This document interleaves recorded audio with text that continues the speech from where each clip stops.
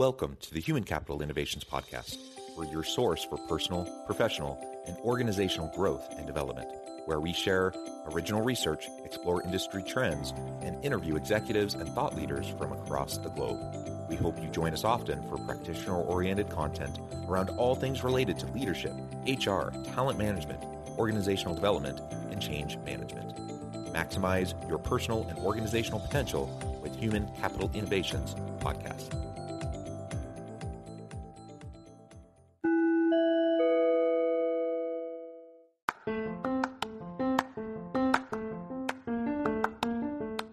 If you enjoy the Human Capital Innovations Podcast, enjoy ad-free listening by going to the Patreon page, and please consider contributing even at the producer or sponsorship level.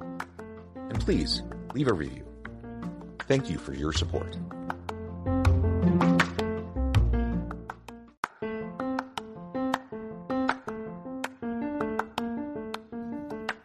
Welcome to the Human Capital Innovations Podcast. In this HCI podcast episode, I talk with Judith Carlson about creating spaces that accommodate a neurodiverse workforce.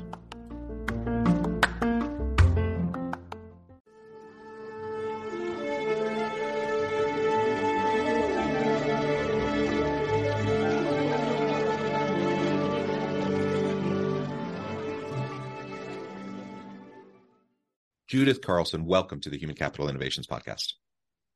Thank you very much. It is a pleasure to have you. You're joining us from, I think you said the Atlanta area, didn't you? Yes, I did. Yes, wonderful. I love that area. I first visited Atlanta the winter before the Atlanta Olympics back in the 90s. So that was my very first time as a teenager. I loved the city then. I've loved it every time I visited since. Pleasure to have you. Today, we're going to be talking about creating spaces that accommodate a neurodiverse workforce. And I think this is an increasingly important topic that honestly isn't getting enough attention. I actually am a researcher in this space. It's kind of a tangential piece of the research I do at the university, but I look at autism in the workplace and how to provide greater levels of accommodation for those on the spectrum and in hiring practices, et cetera. And there's kind of a dearth of this research. Like there's not a ton out there on it. And there's a lot I think we need to be doing to address these issues. So I'm really excited to pick your brain and learn from you today as we talk about this topic. As we get started, I wanted to share Judith's bio with everybody. Judith Carlson, Workplace Strategy Manager of Ted Moody's Associates, strives to create thoughtful and inclusive workplaces that supports the needs of the entire team. As an advocate of sustainable design practices, Judith pays close attention to creating spaces that accommodate a neurodiverse workforce, considering the range of needs for the emotional and mental well-being of a company's staff. This can include accessibility for neurodiverse workers, flexible orientation to adapt to the needs of the individual, noise level options, biophilic design to promote calm and productivity, and others. I'm super excited, Judith, to talk more about this. Anything else you would like to share by way of your background or personal context before we just dive on in? No, I've been, have a background in interior design. Kind of came out of school during the recession of the late aughts, and being the daughter of an economist, my dad said, you better have something to back you up. Interior design might not always pay your bills. And so I've always tried to take my passion for design and working at an architecture firm and layer that with anything that I can learn that goes above and beyond, that just the kind of what everyone thinks of as interior design, and really try to bring value to a space and value to the career as a whole, because I don't think that it is something that's paid enough attention to, and I really feel like, and I hope that that's changing. Yeah, me too. And just a personal connection. My daughter is a college freshman. She's an architecture major. She hasn't chosen what her area of specialty will be, but I'm sure she will find your background very interesting as she's kind of in that mode of exploring what she wants to do. That's neither here nor there, but just a connection point for as we're having this conversation. Well, as we get started, maybe you could begin by just defining for us neurodiversity. I'm hoping that most people are familiar with that term, but I suspect there are some that, kind of aware of what that is, but not quite sure. Maybe explain that a little bit, provide some examples, and then we can get into a brief description about neuro-architecture.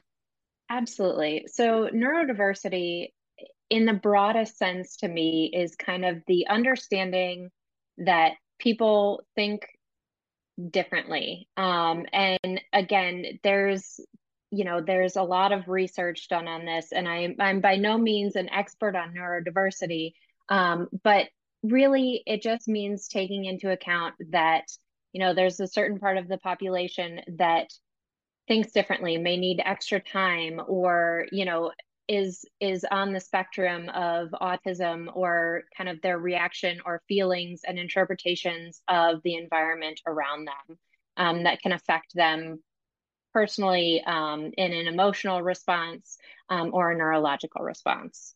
Autism spectrum is the most common form of neurodiversity that people tend to think about when they're using that phrase. But it really is a wide spectrum. There's a lot of different kind of, what would you call it? There's a lot of different ways that people function within a neurotypical world, and so finding ways that we can adjust workspaces, workplaces, and work design generally to accommodate what really is an increasing number of people that self-identify on the spectrum. I think it's going to be to the benefit not only of those individuals, of course, but also to their teams and to the organizations as a whole. Absolutely. So I use this experiment, or this explanation, quite frequently. My daughter just started kindergarten, and she goes to a school that is very, thought forward about all of this. And in her kindergarten classroom, there are three different table setups. There's a tall standing height table. There's a table with, the normal chairs. There's a circular table that has these small cushions on the floor. And every morning the kids start out on the rug, for their morning meeting. And then the teachers explain what's going to happen next. And they say to the children, find a space that you feel comfortable in order to do this next task. And they are free to choose any of these three settings, as well as, whatever other space that they might feel most comfortable with inside of the classroom. And I think it's the most brilliant idea to set these young children up with the autonomy to be able to select spaces where they feel that they can be most productive, and where they feel most comfortable to accomplish whatever task is happening. And, they're able to move throughout the space freely. So if they choose a space that isn't necessarily conducive to what they want to be doing, they're able to move, and they have that choice in doing that. And I think it's so important to really think about that, and provide everyone, those neurodiverse who identify, those who don't, just spaces in which they feel comfortable and able to be a productive member of an organization.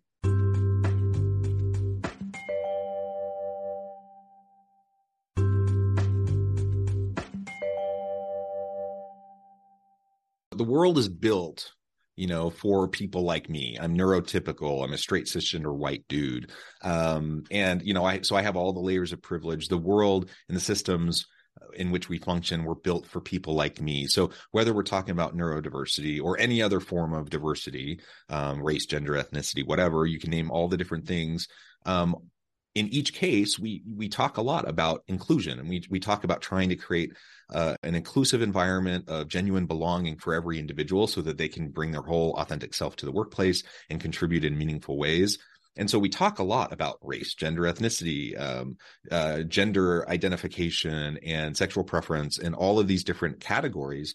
The one that we don't talk about nearly as much is neurodiversity. And people who are on the spectrum can be highly functioning, individuals, very, very intelligent, very capable, lots of skills. They have a lot to add to organizations.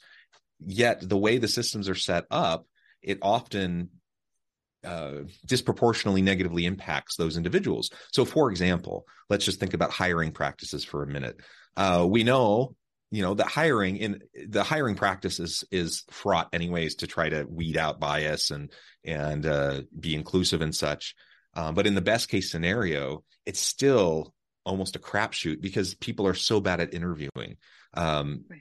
And I'm speaking from the organization side. So leaders, organizational managers, hiring managers tend to be pretty crummy at conducting meaningful interviews that actually uncover the types of information that are going to help them make good, reasonable decisions. In the best of circumstances, assuming that we're not dealing with unique issues with different people. But you bring into the interview setting someone on the spectrum, and they just interact differently. And in many ways, they interact in ways that might be a little bit sometimes off-putting to an interviewer, regardless of what their actual skill set is, their capabilities, their competencies, what they could actually bring to the team. And so what we end up doing is disproportionately weeding people out from the get-go, from the very earliest stages of the screening process and the interviewing process. We weed people out who have lots of great skills simply because they're not comfortable making eye contact with somebody or name the thing, right? And right. How much do those things really matter is the question and the point. And the reality is, research has shown it doesn't actually matter all that much at all. Yet it disproportionately impacts hiring decisions. And that's just one little example. Once someone jumps through those hoops and they actually get hired and they're working in an organization, now there's all these other obstacles and roadblocks they're going to have to navigate to try to find success in that organization. And it's not easy. And so let's proactively look for ways to provide accommodations so we can truly have a more inclusive workplace for those who aren't neurotypical.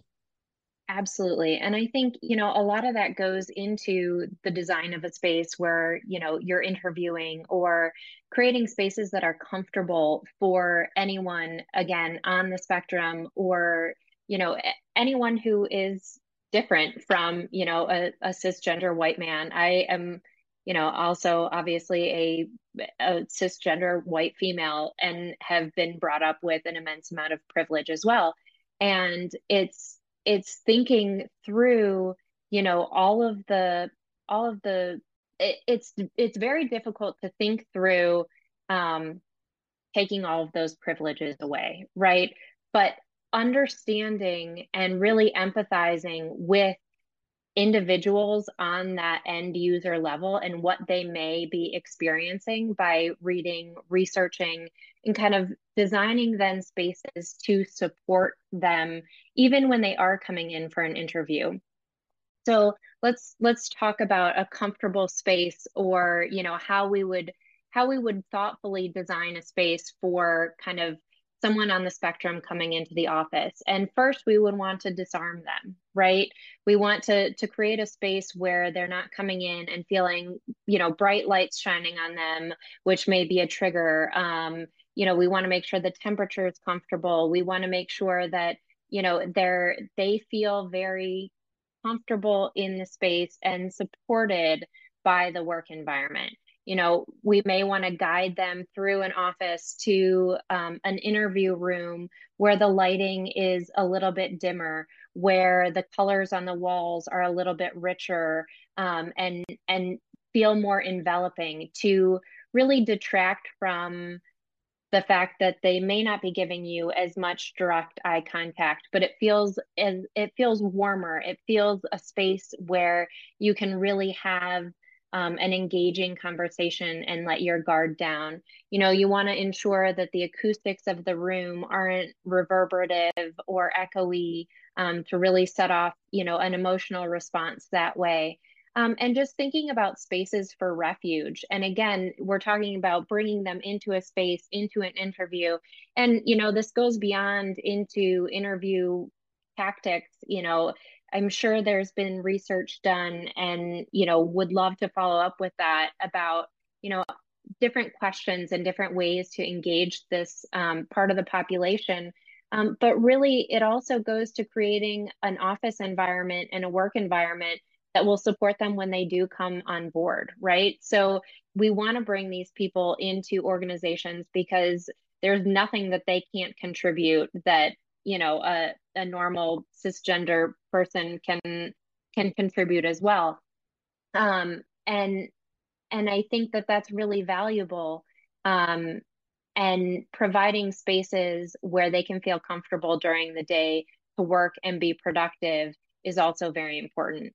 And again, I don't identify as on the spectrum myself. However, there are areas and ways where I'm most productive, as I'm sure the same can be said for you too, right? So I am not one of those people that can go into a Starbucks and get heads down work done and feel like energized by all of the activity around me. And my first boss at Ted Moodis he was the kind of guy where he amazing, just, but give him an active environment and he will produce the most, thoughtful programmatic and workplace strategy programs you could ever think of. Me, I prefer either to collaborate with a team and sit with a small group of people and exchange ideas in a space where, that's the purpose.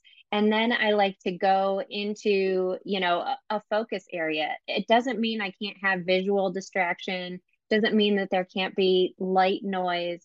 But in order for me to focus or write and be thoughtful about my approach, I need to ensure that my level of distraction is not peaked.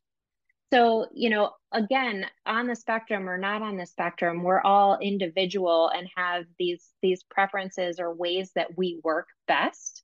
And it's so important today to design spaces to meet the needs of a diverse population of Yeah. human beings.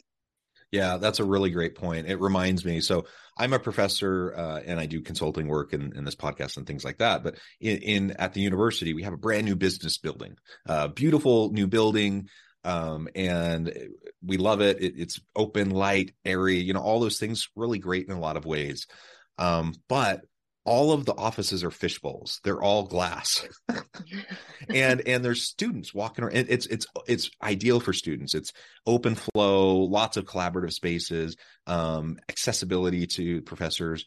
But what I've heard repeatedly from many professors, many of which, really prefer kind of a focus area to do their work, Right. is they're so incredibly distracted constantly from not students coming and knocking on their door wanting to talk to them, but just students randomly walking by, going anywhere, because it's all glass. So it Right. looks beautiful. It's great for the students, not so great for the professors who are trying to focus, do deep focused work, or at least for some of them, who have complained about it. And it's just an illustration of your point. Now, the people I'm thinking of who have very vocally complained about it, I don't think any of them identify as on the spectrum at all. Yet they still have that preference. They know how they're going to be most productive. And we all have those different ways of working. And so providing a little bit more options, I think, will be really important for any organization, regardless of whether we're talking about a business school at a university or a tech startup or whatever, name whatever the organization might be. We have opportunities, and you've laid out some good examples, with the kindergarten classroom and the tables and the different work areas, with the color and visual stimulation and the lighting, the noise stimulation. All those sorts of things are different aspects that we can really think about for how we create the environment in which people get work done. There's this term biophilic. Can you explain that and explain how biophilic design can be leveraged to foster wellness overall?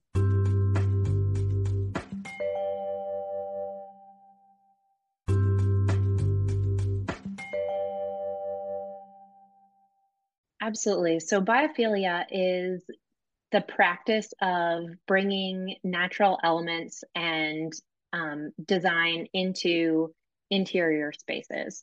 So it can be accomplished in a multitude of ways. Um, the easiest is, bringing daylight in views. So from wherever you're sitting in an office, can you see outside? Can you see natural daylight? And how does that affect you and, your productivity within a space? Additionally, it can, so it starts there and it can go all the way to, using reclaimed woods, natural materials in the office space, to just patterning in the floors or treatments on a ceiling that allows a light to have a dappled feel. We have a client in Connecticut who said, let's build a spa room. Let's really like create this space that, can feel relaxing and has all of these natural elements. And, our design team challenged that and said, instead of creating a room where someone has to go in and experience that, and it can only be experienced by, one or two people, let's highlight that and let's put it in, the central piece of your office. So we brought a tree in, there's a rockscape, there's natural plantings all within the interior of the office. And in addition to that, there's a water feature. So it adds to the ambient noise. It adds to the natural feel of the space, and it gives you, it really is the embodiment of biophilic design in an office space. You're able to experience these natural elements.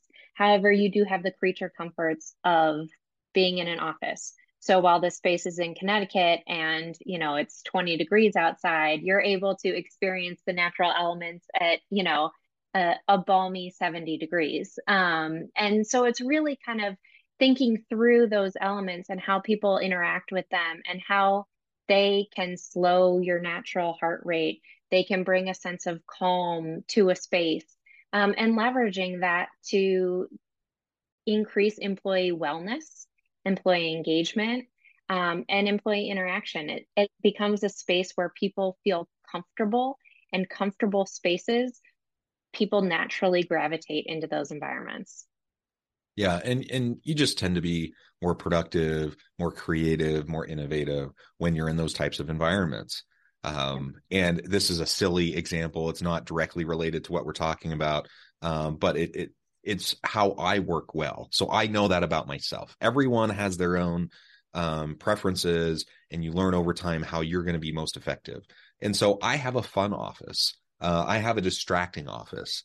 Not because I'm distracted all the time, but actually because I want to try to distract myself, because I get too focused, I get too heads down, and I'll like all of a sudden spend 5 hours straight, like hyper focused doing something before I even realize 5 hours has gone by. And so I tried like to visually create distractions in my office so that I can take little mental breaks and remind myself, oh, I need to get up and walk around, like those kinds of things. And I like just the funness of it. Even if, people often walk into my office and they're like, do you ever get any work done, or are you just playing all the time? I'm like, actually, that's the problem. I'm always working. And this is kind of my approach that I've adopted over time so that I can find healthy ways to get a little bit of those distractions and practice a little bit more balance and for my own physical and mental health. Now, that's just a silly example for me. The reality is we all have that for ourselves, right? And so we need to have the flexibility within our workplace to be able to create an environment where we can work and be our most effective and productive. I think that's what everyone wants. So in this case, we're talking specifically about neurodiversity. We're talking about neuro-architecture and a lot of different design elements. But if we zoom out and we just think about it more broadly, just about flexibility and options in terms of design, work design, office design, space design, and how everyone can be most effective, it's a no-brainer. I think every organization should be thinking about this. And then if we zoom back in, of course, from an inclusivity and belonging standpoint, we need to be paying attention to neurodiversity, and we need to be finding ways to make our organizations much more welcoming. Absolutely. And I think about this and your daughter as she's going through architecture school, I always think about, the difference between residential architecture and design and corporate architecture and design. I am so fulfilled by the work that I do at Ted Moodis Associates and with our clients. And it's partially because, you know, residential interior designers are designing to meet the individual needs of one group of people, right? The owners of one home. Let's create a design that meets their needs. When you get to work with an organization that has hundreds, thousands of people, taking all of that data and all of that information and all of those individuals, there are no two homes in the world that are the same.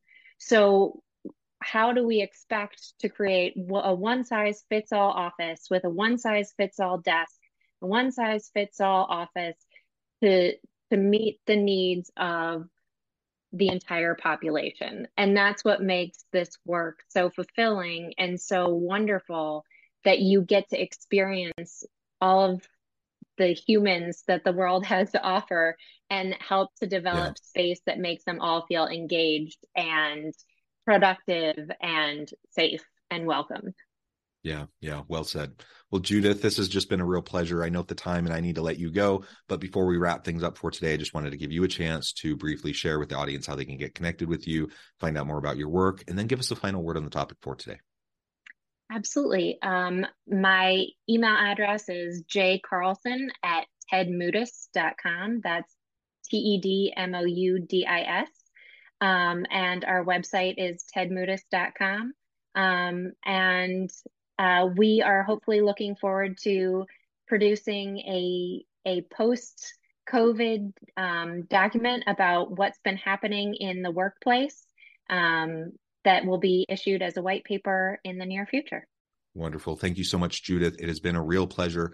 I encourage the audience to reach out, get connected, find out more about what Judith and her team can do for you. And as always, I hope everyone can stay healthy and safe, that you can find meaning and purpose at work each and every day. And I hope you all have a great week. Do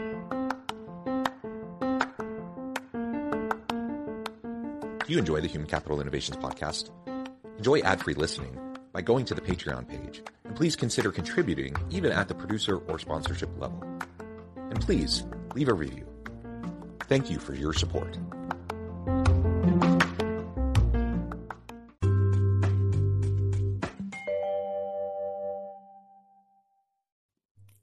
Thanks again for joining us for this episode of the Human Capital Innovations podcast.